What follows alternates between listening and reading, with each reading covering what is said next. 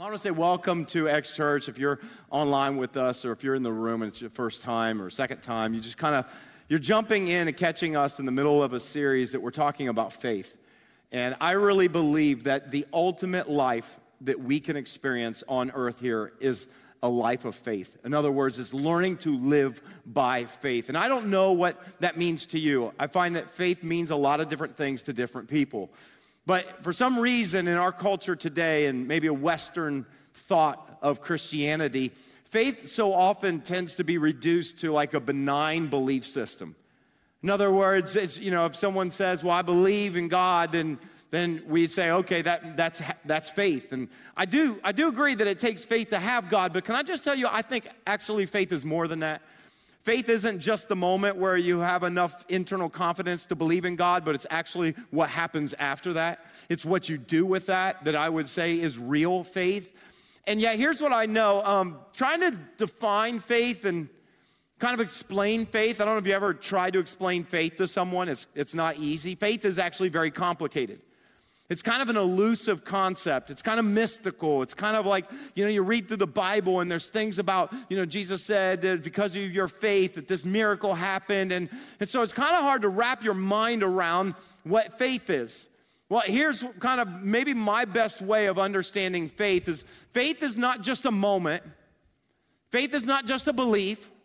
But I like to say it this, faith is more like a journey. It's more like going on a trip. In fact, if you're a Christ follower, I like to describe what it means to follow Jesus is a lot like going on a journey of faith. In other words, I didn't just have one moment where all of a sudden I believed and then everything was great after that. Can I tell you?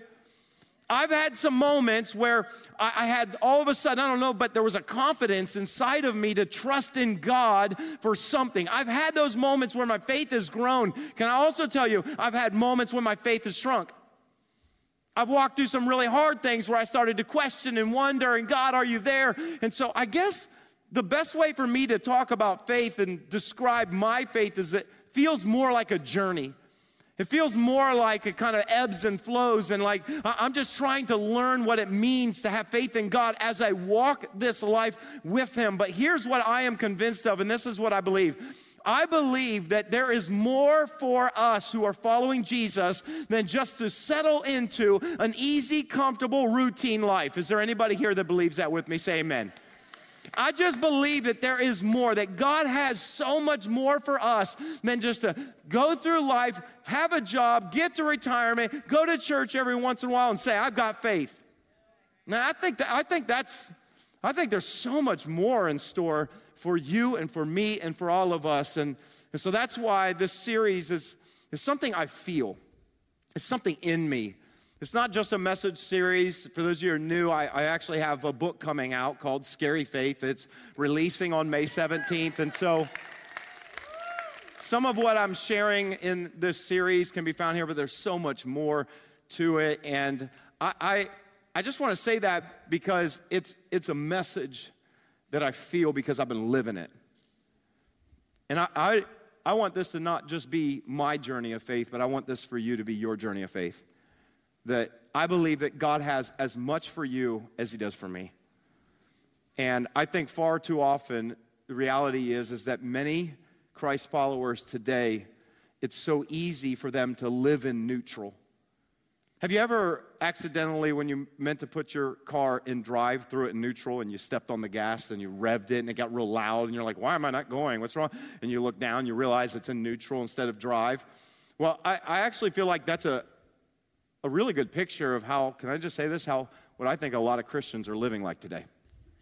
That there's so much power under the hood and there's so much ability for the car. The problem is we don't quite get it in drive. That it's so easy to put it in neutral and you can show up in church and you can sing songs and you can clap and you can say amen, it's great, but then you go to work on Monday and nothing ever happens. You kind of, in your life, you just kind of feel like I'm doing the same routine over and over again, but nothing happens. And can I just tell you that many, and I'm not talking about in our church, I'm talking about in general, that many of us are living our lives in neutral. When I say that, I mean this. We're not moving closer to God and His purpose for us, but I'm also not walking away from Him. I'm not stepping into the very purpose and the destiny that God has for me, but I'm also not walking away from God. I mean, I am going to church. I do believe. And the truth is that a lot of us are living in a space where nothing happens. Where nothing happens. Where we read about and we sing about all the miracles, the God of Jacob who does miracles, and the God of Moses who parts the Red Sea, and the God of David who gave him the ability to strike down and kill the giant. We read about all these things, we sing about all these things, but when we look at our own lives, we go, man, it just seems like God doesn't do miracles anymore. Have you ever wondered that? Have you ever wondered why it is that you can read about God doing so many incredible things around you, but you say, I don't really ever see God do anything in me, in my world. If that's the case, can I just maybe say that I believe God has more for you and he has more for me. And I believe the greatest life that we can ever live on this side of eternity is one that we have to live by faith. And what means we put ourselves in the position for a miracle. That we step into something that is unknown where we need God to show up. And it is scary to live that way. By the way, if you're wondering what the title of my book, Scary Faith, is from, is because to me, faith is scary. It's hard. To walk it out is not easy. But I am convinced it is the greatest life we can experience. Today, if you've got your Bible with you, I would love to take you to a story in the Old Testament.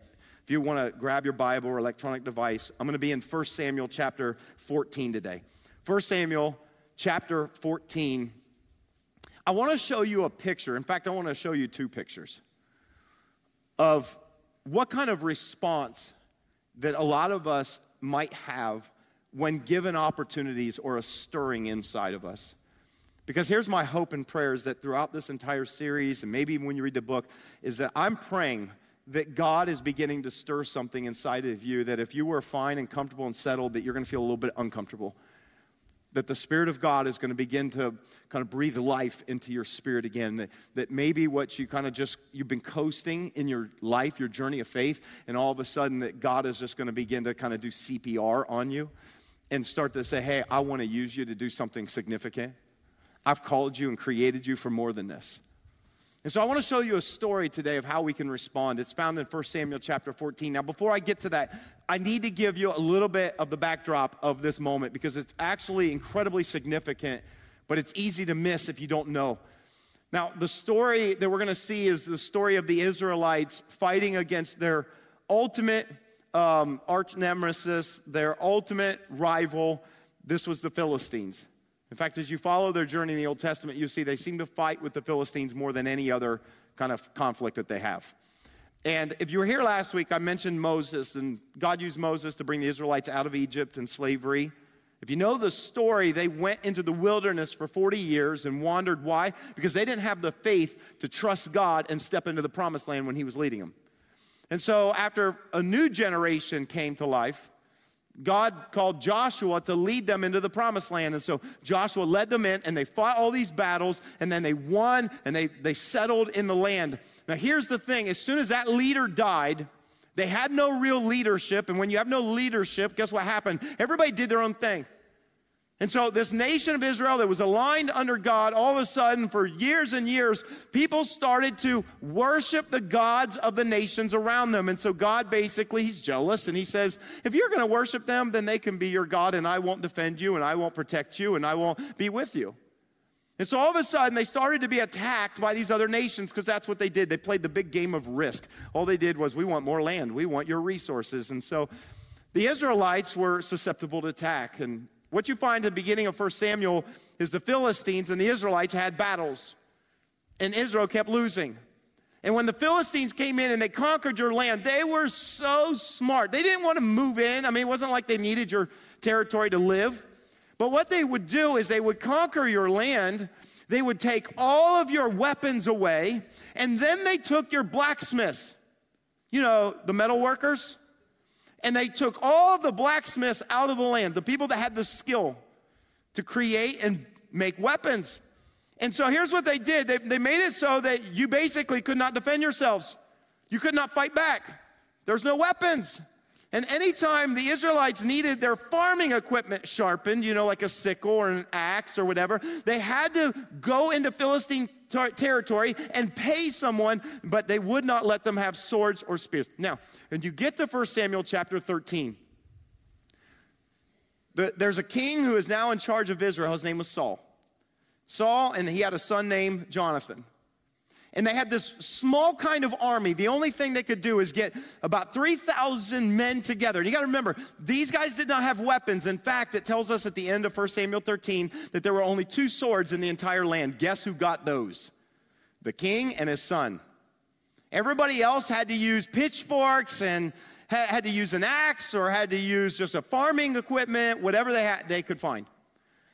And so they had about 3,000 men, and Jonathan took 1,000 men, and he went and he attacked. He just I'm going to go. And he attacked an outpost of the Philistines and defeated them. And when word got back to the Philistines that there was a revolt, here's what they did. They assembled every one of their troops, and they came toward Israel to have a battle. They're going to wipe them out. And so what you have as we get into 1 Samuel 14 is we have the Philistines lining up. And here's what they brought with them. They brought 3,000 chariots with 2 men in each chariot. They had an army that says it was so vast, so big, that it numbered like the sands of the seashore. In other words, you couldn't count it, it was so big. When the Israelites saw this, you got to remember, there was about the time 3,000 men, and they saw the size of the army. Guess what most of them did? They ran. And Saul was left with 600 men that didn't have weapons. You want to talk about impossible odds. So this is the moment. It's tense. By the way, the story we're going to look at today is the precursor to one of the most significant battles that happens throughout all the Old Testament, and just a few chapters later, where there's a young man named David who fights against a giant from the Philistines known as Goliath. You probably know that story. This is the precursor. These are the things that led up to it. It says this in 1 Samuel 14, verse 1. It says, one day, Jonathan, son of Saul, said to his young armor bearer, "Come, let's go over to the Philistine outpost on the other side." But he did not tell his father. Saul was staying on the outskirts of Gibeah under a pomegranate tree in Migron. With him were about 600 men, among whom was Ahiah, who was wearing an ephod. He was a son of Ichabod's brother, Ahitub, son of Phinehas. I don't know how to say some of these names, so it just looks like a hot tub to me. It says, some people think the Bible's boring. I just think how you read it's boring. I read it kind of a little more exciting than that. Amen. So the son of Eli, the Lord's priest in Shiloh, no one was aware that Jonathan had slipped out, that he left. So what we have here is 2 different responses to this moment. Here's what I want you to think about today. This is going to be my challenge to you today. If you're taking notes, this may be the first thing you're going to write down, where you're going to ask yourself, in this story, am I Saul or am I Jonathan? I know I'm not facing an army like that, but here's what I know. As God inspires inside of you to step into your future, as God challenges you by faith, you're going to feel like you're coming up against impossible odds. And the question is, how am I going to respond? Because here's what we see. One responds out of fear and the other responds out of faith. That's what we see. Now, King Saul, his job was to lead the troops into battle. That's what kings did back then. Like if you're a king, you're the commander-in-chief, your primary job to defend the nation, to fight back against threats, is that you are the one who gathered all the troops and you inspired them to go into battle. When they saw your courage and bravery, they went, okay, I'll go fight to my death. And so I picture King Saul, what he's supposed to be like is that guy who paints half of his face blue, and he gets in front of the 600 men and he knows that they're outnumbered, and he says, they might take our lives, but they can never take our freedom. Like, that's what Saul is supposed to do. But instead, the king, the leader, who's bigger than everyone else, who has the mantle of leadership, this great king of God, what is he doing? He's camping under a pomegranate tree. Ooh, I like this. These pomegranates taste good, and we got this shade from this tree, pomegranates hang really low, and it's just easy. You just pop the fruit off, and it's just comfortable, and it's easy. And Saul decides that instead of going into the battle, he would rather camp. He would camp. I'm curious, just real quick, show of hands.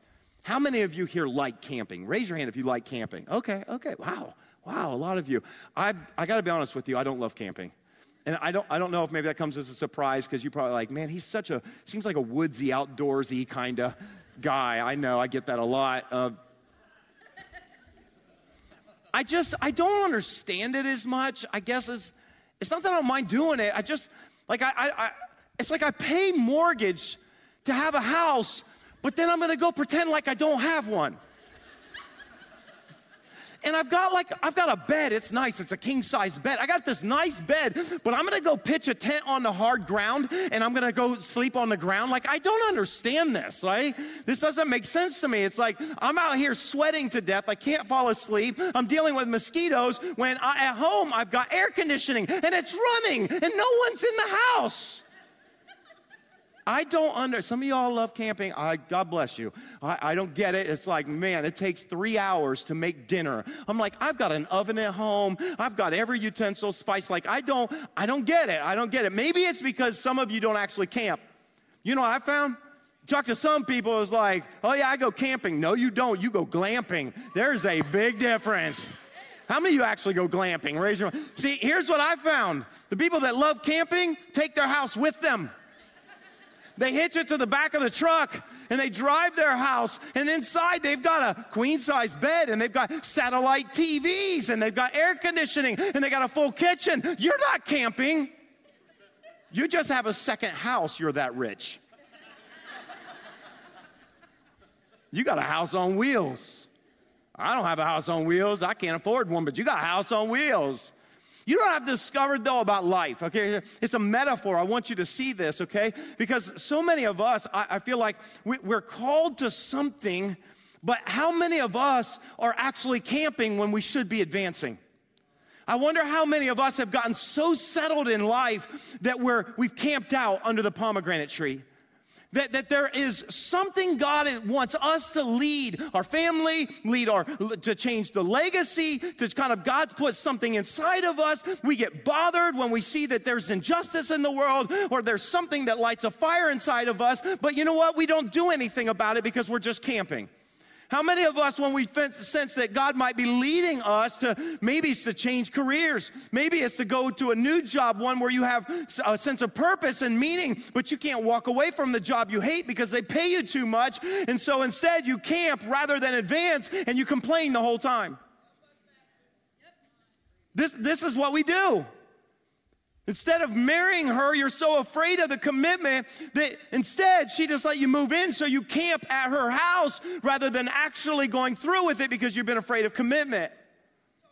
I'm just saying, like, so many of us, we're not moving forward, but then we justify because say, well, I'm not actually walking away from God. I'm just camping. And the truth is this, fear will keep us from the future that God has for us. I believe fear is one of the most powerful emotions we'll ever experience in our life. Fear is so palpable. Do you know that whenever you become afraid of something, and whether it's a threat of something in front of you, a perceived threat, do you know that when that happens, they say that there are two basic responses that we have. There's two things that we have in that. Have you ever heard of them? It's called we either fight or we fight or flight. You heard that? In other words, your body naturally reacts to fear. You know what I hear sometimes, and again, I deal with this in the book, but I hear sometimes Christians, they talk like fear comes from the devil. The devil, fear. Can I just let you in on a little secret? God actually created your body to respond to fear for survival. It's actually a God-given emotion. Did you know that? Oh my, some of you are like, no, Pastor. I've known all my life fear is from the devil. Not really. It's actually something that you were created with. See, when you get into a fearful situation, what your brain does is that it releases some chemicals. It releases adrenaline. Have you ever felt an adrenaline rush? It releases cortisol. It releases things that actually change and dilate your blood vessels and your lungs and things like this to focus your attention and to give you the strength you need, what? To fight or flight. These are the responses. This is actually what is natural for all of us. Now, I would go so far, and I actually think that there's more than two. I actually think there's a third response. I don't think there's just two. See, I think there's fight and flight and freeze. Have any of you ever been frozen in fear? It's like you see something that scares you and you're like, I'm not attacking that and I'm not running because you're frozen. I actually think it's fight, flight, or freeze. I've seen this played out so many times with my oldest daughter, Lauren, who is deathly afraid of spiders. Is there anybody here afraid of spiders, like really afraid of spiders? Like legit arachnophobia? My daughter Lauren is so afraid of spiders. I can't tell you how many times I would hear this blood-curdling scream that sounds like she just got an arm chopped off of her, and I would come running to her aid like any dad would do, only to get there and find her frozen, pointing and going, there's a spider! And when I find the spider and realize that it's this big, and I'm like, it is so small, it's not attacking you, it's running away from you. Your screaming has scared the spider.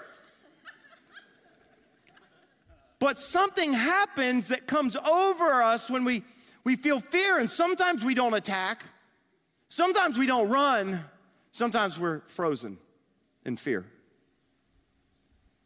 And I think that's maybe a picture for a lot of us of our spiritual journey. I'm not moving closer to what God has for me. I'm not moving closer to God, but I'm not running away from Him. It's not like I turn my back on God. It's not like I don't believe in Him. It's not like I don't go to church. It's not like I don't believe. I know you're just frozen. And a lot of times we can end up settling in the plains of indecision where we don't actually do anything, and we fill our minds with all kinds of excuses why I can't take a step. I don't know what your step is. The reason why I'm leaving it vague is because every one of us are different, and God's given you a passion, and He's given you a burden for things. And He's given you gifts for things, and He's given you skills. And you might go, I can't preach. That's fine. There's a lot of things I can't do. This is only one of them I can do.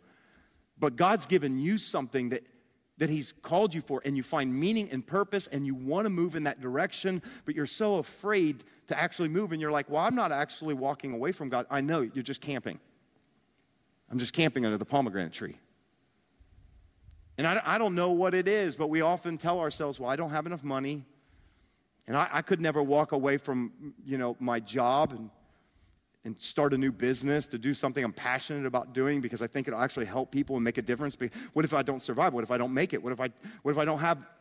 We tell ourselves these things. And then I have found sometimes within the church, I found that sometimes that we will over-spiritualize to the point of indecision, that we sometimes will say things like this. I can't tell you how many times I've heard people who feel impressed upon themselves by God to do something. They feel called to do something, but then they don't do anything. And they say, well, I'm praying about it. And there's nothing wrong with that. We need to pray about it. We need to pray about it. But then like months later, they're still praying about it. And it's like 2 years later, I'm still praying about it.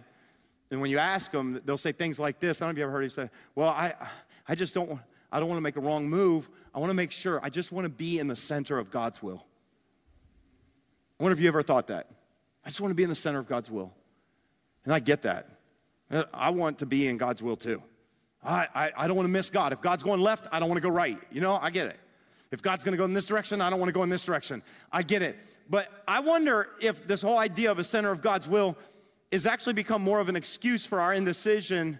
Oh, by the way, I don't know if you know this, and if that's what you've always thought and believed, then I hate to violate that, but I'm going to do that right now. You do realize that's not a biblical concept. You do realize that there's no place in Scripture where it tells us, well, you just need to do this so you can be in the center of God's will. You do realize that's not a biblical concept. It's really not.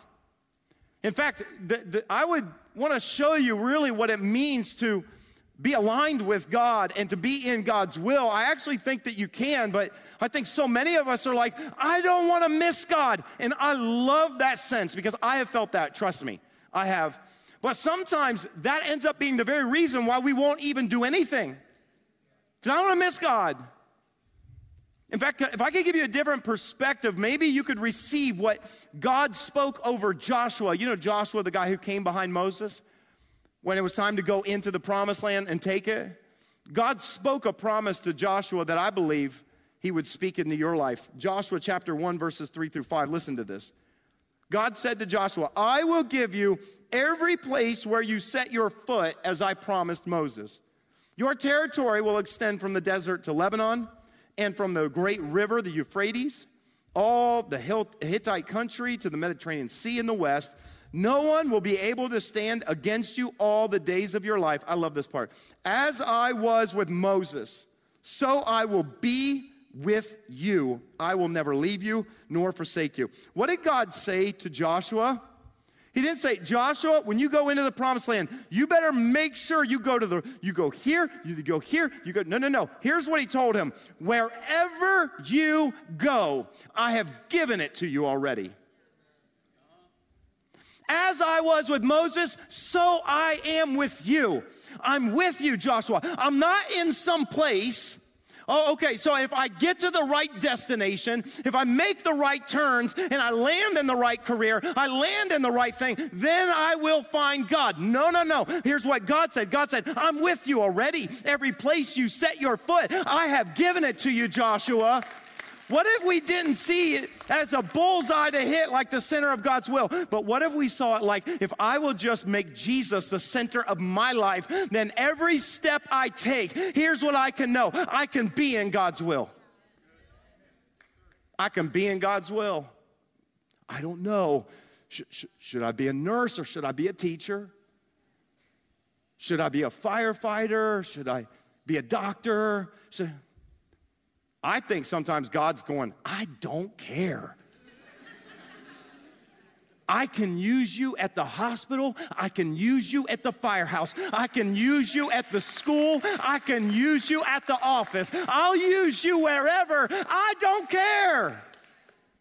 Now we can't distort this to say, well, then I can do whatever I want and I'm in God's will, because the one thing you can't do is walk in disobedience to his ways. You walk in his ways, you can be in his will, but you can walk with a confidence. God's with me. God's with me. But that's not what Saul does. Saul camps. See, here's the contrast I want you to see, all right? Here's the contrast. Saul is camping. Jonathan is sick of camping.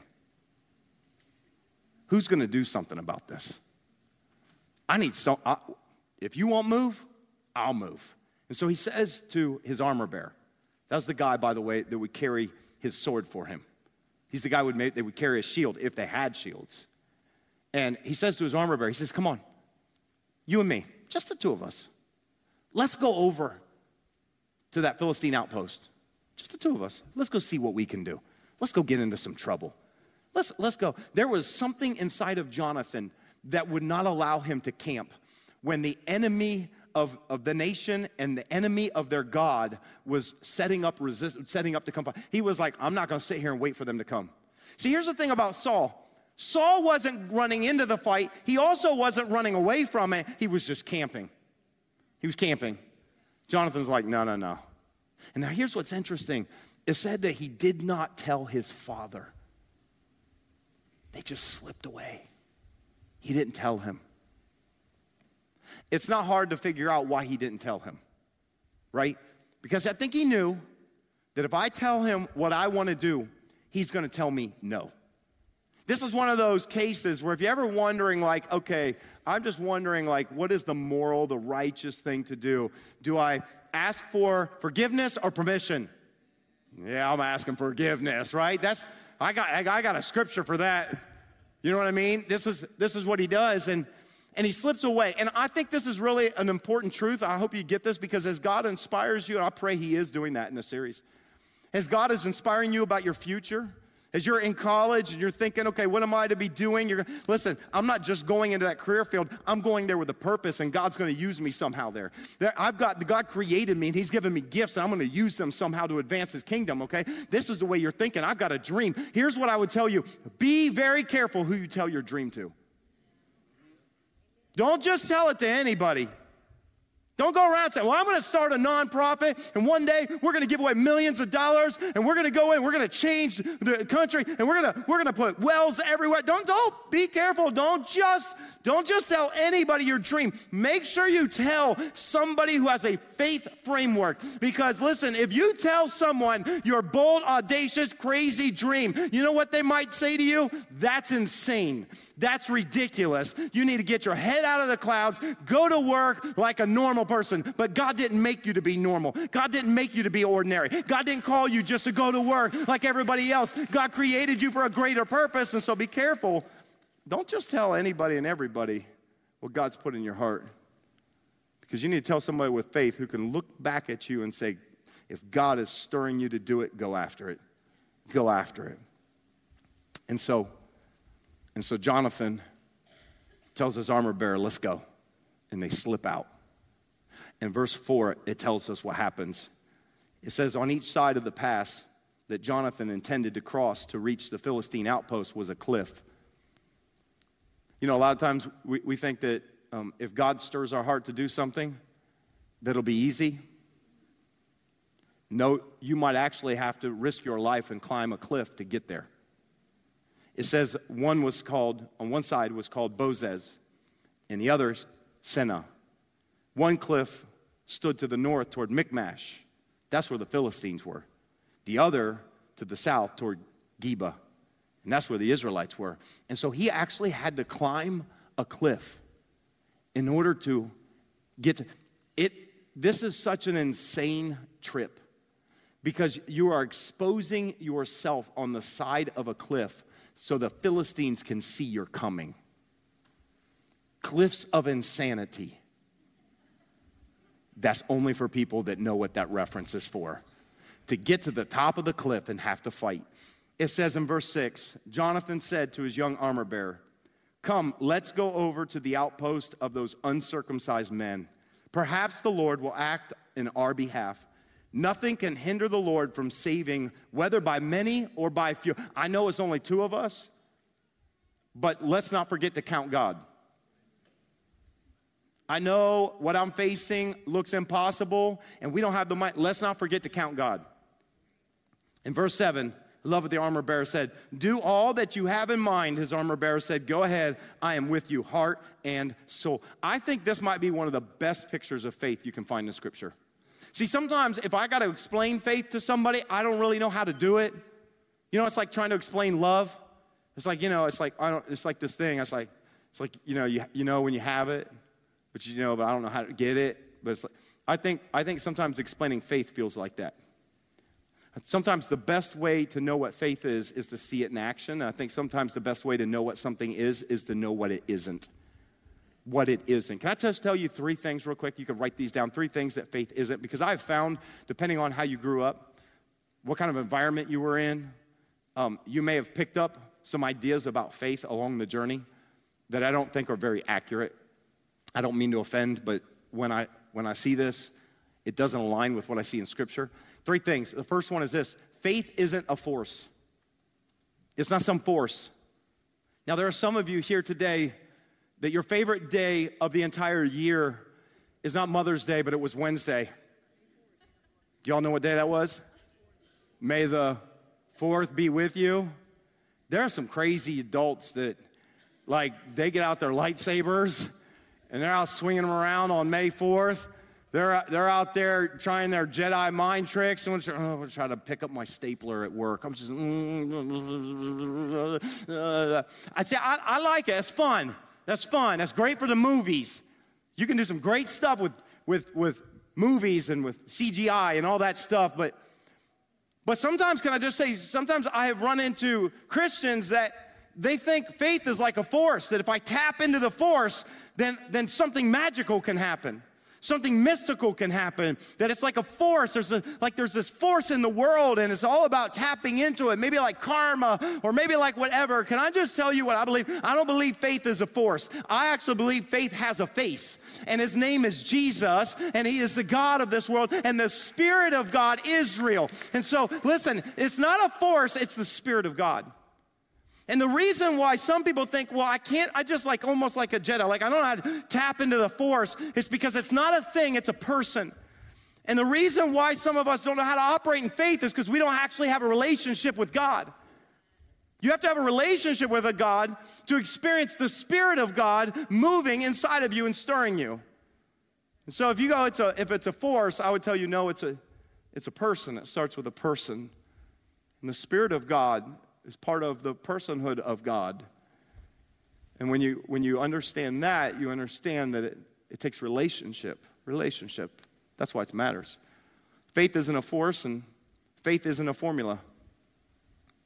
I need some of you to hear this, because I think sometimes we get so discouraged because we prayed something and nothing happened, but somebody else had a testimony of what God did in their life. And so we immediately think, either God loves them more or I did it wrong. You ever felt like I must not know how to pray right? I must not have prayed right. I didn't say the right words. Sometimes we think that it's like if I say a certain prayer in a certain way, and if I tag it with a certain thing, well, in Jesus' name, and that's how we end our prayers, right? Because there's something there, and it's just like, it's a formula. That it's almost like God is like a genie, and if you say it just right, or if you have the password to unlock it, then you can get God to do what you want. But can I just tell you something? You will never be able to manipulate God to do what you want to do. If it's not on God's agenda, He is not going to do it. Now, that doesn't mean that I don't pray and ask God, because I'm going to pray. And I do believe that God is sometimes so moved by our prayer of faith and our action of faith that then He moves on our behalf. I do believe all of that. But here's what I know, that the important thing is that you got to know God's will. Can I just be honest? Sometimes that's really hard. Sometimes that's why I get frustrated, because I'm praying for something, but the truth is I don't know God's will in that situation. But here's what I would say. Maybe the better thing to pray is, God, show me your will so that I can pray in accordance to your will, because 1 John 5 says we have this confidence in us that if we ask anything according to his will, that he hears us and that we will have what we ask for. But the problem is that sometimes we just don't know God's will. And there are some things that I have prayed for over and over and God didn't do, and so I can get discouraged and think my faith doesn't work. Or it could be God had another plan. Faith isn't a force, and it's not a formula. And I want to be careful how I nuance this one, but faith isn't a feeling. It's not a feeling. Now, sometimes I feel inspired to do something, but that's not what I'm talking about. I think it's really important that we understand that faith is not a feeling, because here's why. The biggest steps of faith I've ever taken in my life, I did not feel like doing it.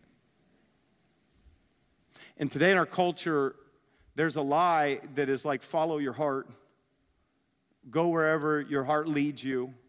No, if you're a Jesus follower, you go wherever Jesus leads you. There's a difference. And we have to be careful that we don't allow our feeling in a moment trump our trust of what God is speaking to us. Because I'll tell you this, it doesn't always feel good to follow Jesus. Because he might speak to you and say, I want you to give away what you have in your emergency fund to help somebody. And you're like, well, I don't feel like doing that. Sacrifice doesn't feel good. Surrender doesn't feel good. Jesus said, if anyone wants to come after me, must deny himself, take up his cross daily, and follow after me. That doesn't feel good. See, we think that if I feel it, then it must be faith. Here's why that's so dangerous. Because there are days and sometimes seasons where I don't feel it. Can I just be honest? There are times when I don't feel God. There are some things that I'll go through and I'm like, God, where are you? But if I allow the feeling that I have in that moment, some of you maybe have felt dry for so long so you feel like God left you. No. Here's why I hold on to what God told Joshua. As I was with Moses, so I am with you. I will never leave you nor forsake you. That's why David could say, even though I walk through the valley of the shadow of death, I fear no evil, for you are with me. I'm going to walk through some things. You're going to go through some things. And I'm going to tell you, you go, I don't feel like God's there. It does not mean God has left you. Faith is saying, God, I know you're there, even if I can't see you.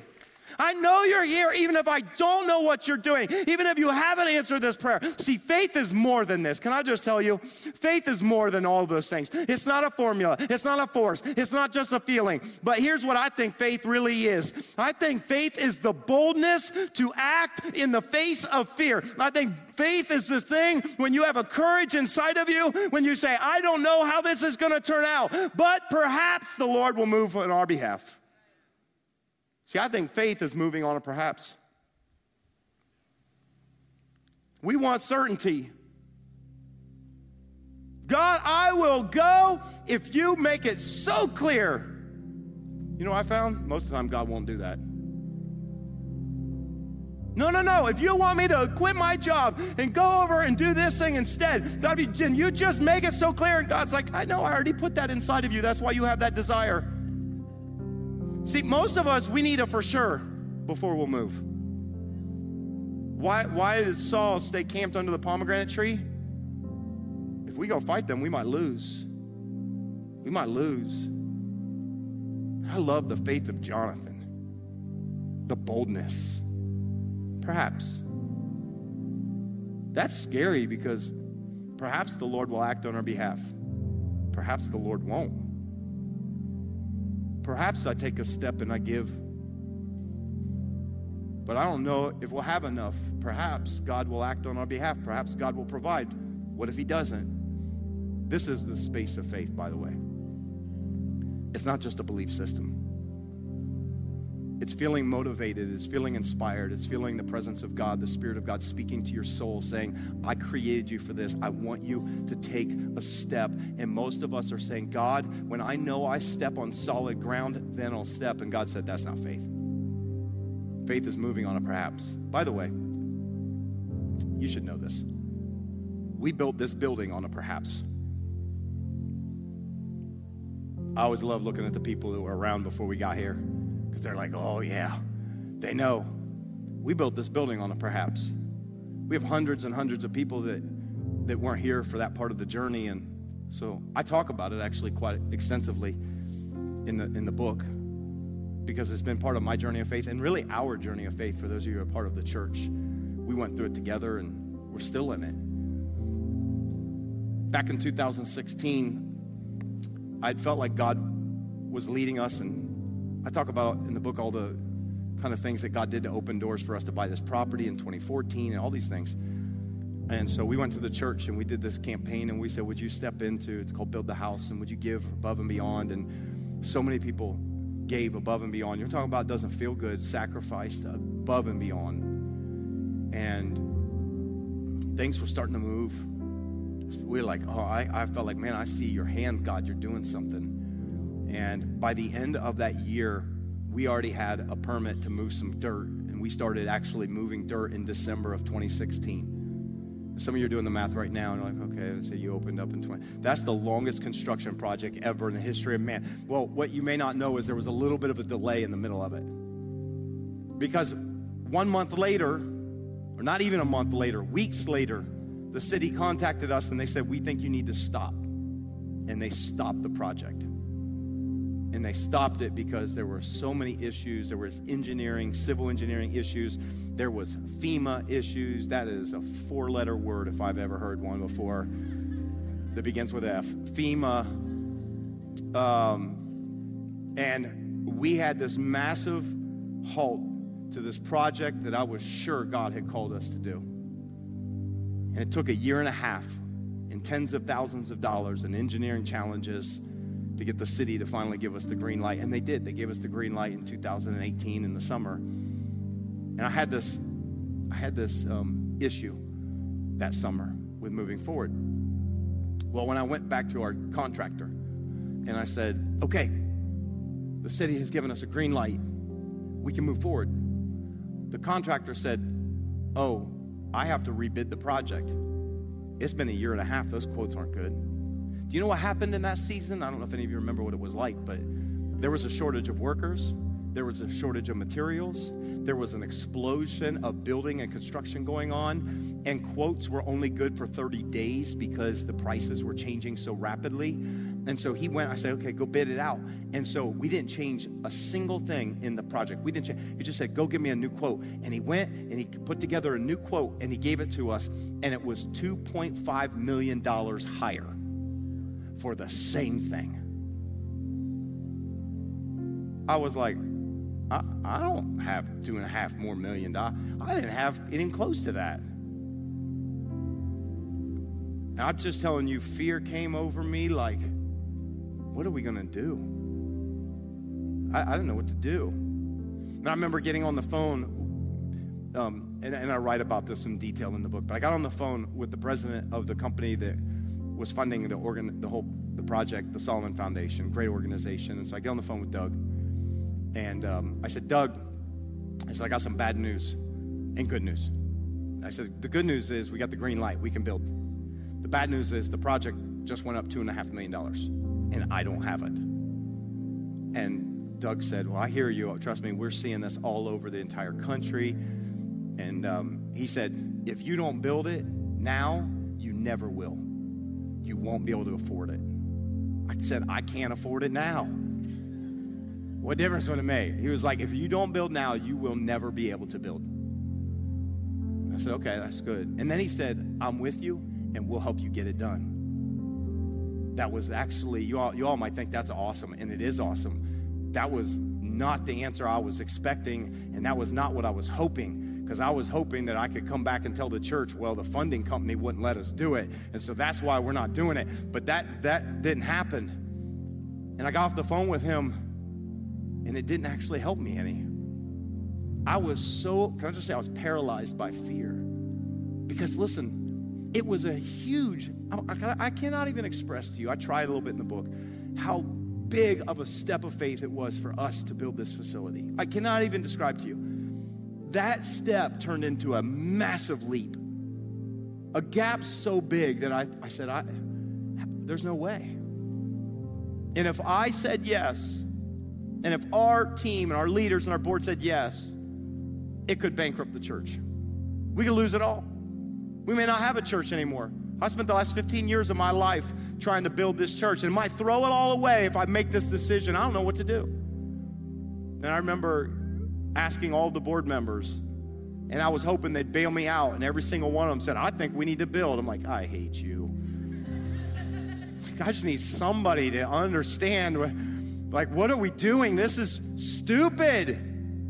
And I called a friend and a mentor of mine, Tim Liston. He pastors a large church in Houston. And I said, Tim, I don't know what to do. I don't. I mean, I was camped under the pomegranate tree. And he said to me, he said, well, what did you feel like God called you to do before the price tag went up? I said, build it. He said, and what's changed? I said, $2.5 million. And he said, how big is your God? Oof. Wow. See, we sometimes will take a little step as long as the odds aren't too bad. But when the odds get worse, that's when we're like, you know, when you had a 3,000 person army and then it just became 600 and you don't have weapons. Or like Gideon, when you had 32,000 person army and God reduces it down to 300. You see, we need it for sure. And on paper, can I just tell you, for us to build this, it was just stupid. And that's why I say a lot of times, because I say this is important, that the line between faith and stupidity is really blurry. And you need to know that, because whatever dream that God puts inside your heart, it might look stupid to someone else. It might be ridiculous for you to say, well, I hope one day that I can give away my entire salary. I hope one day that I'm going to be able to travel to this country and I'm going to be able to be a missionary there. One day, I hope. It's going to sound stupid to people, but maybe not to God. And so I wrestled for days and days. In fact, I prayed and fasted for days. I went days without eating any food because I was so desperate to know for sure. We want a for sure. Guess what? God didn't give me a for sure. All he did was he closed every other door except for this one door. And so I made the decision to move forward. And guess what? Thus far, the Lord has helped us. We're still here. We're still here. We're growing. God's going to bring, God's providing. Perhaps the Lord will act on our behalf.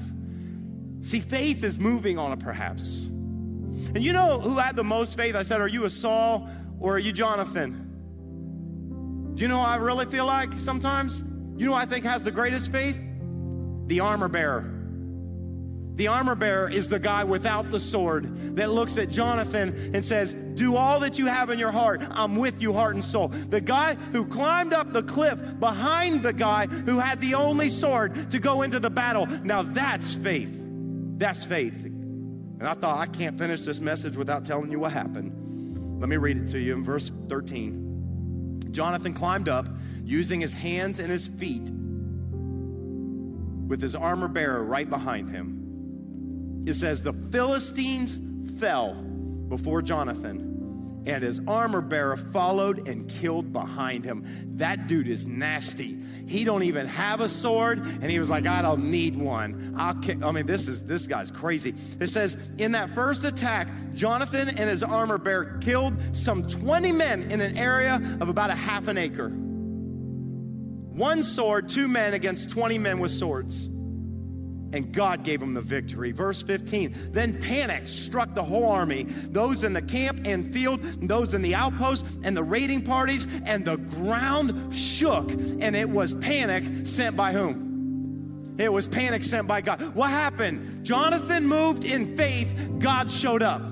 Jonathan moved on a perhaps, God showed up. And God showed up so much. If Jonathan was willing to take ground for God, God said, I'll shake the ground underneath you. And God brought a panic. And God delivered them in that day because he moved on faith. He moved on a perhaps. And my question to you, this is my hope through the series, through what we're doing right now in this season. My question to all of us is this: what is God stirring in your heart?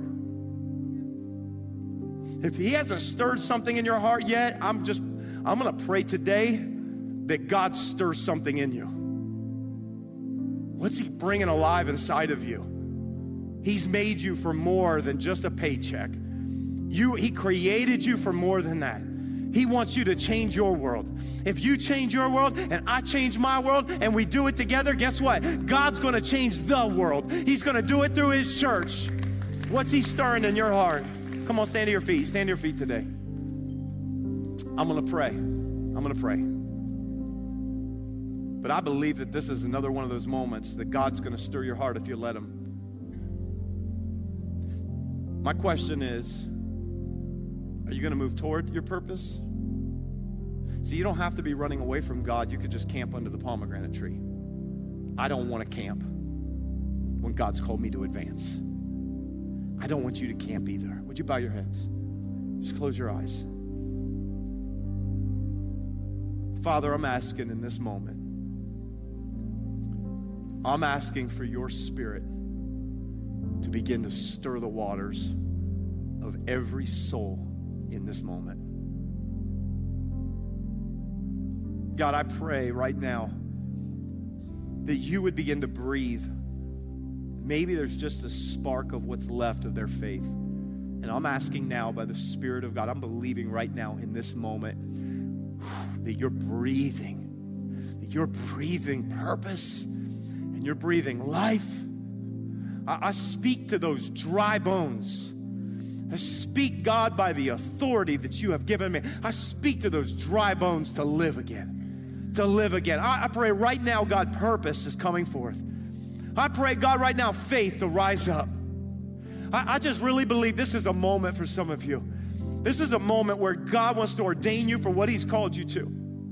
God wants to stir something in you. God wants to bring something alive inside of you. God wants to build your faith. Maybe the things you've seen happen have caused your faith to deplete. But today, right now, by the Spirit of God, I pray he's going to give you new eyes to see. Thanks so much for tuning into this message. I hope that it encouraged you and inspired your faith. If God is doing something in your life, would you take a moment and let us know? We want to connect with you and we want to be able to pray for you. All you have to do is shoot us an email to hello@thex.church, or you can always send us a DM on one of our social media platforms. And if you know somebody that would also be encouraged by this very message, why not take a moment and just share it with them right now? And as always, I want to say thank you to every single person who so generously financially supports this ministry so we can continue to get messages like these out to people all over the world. We believe God is building something special and you're a significant part of it. Until next time, have a great day.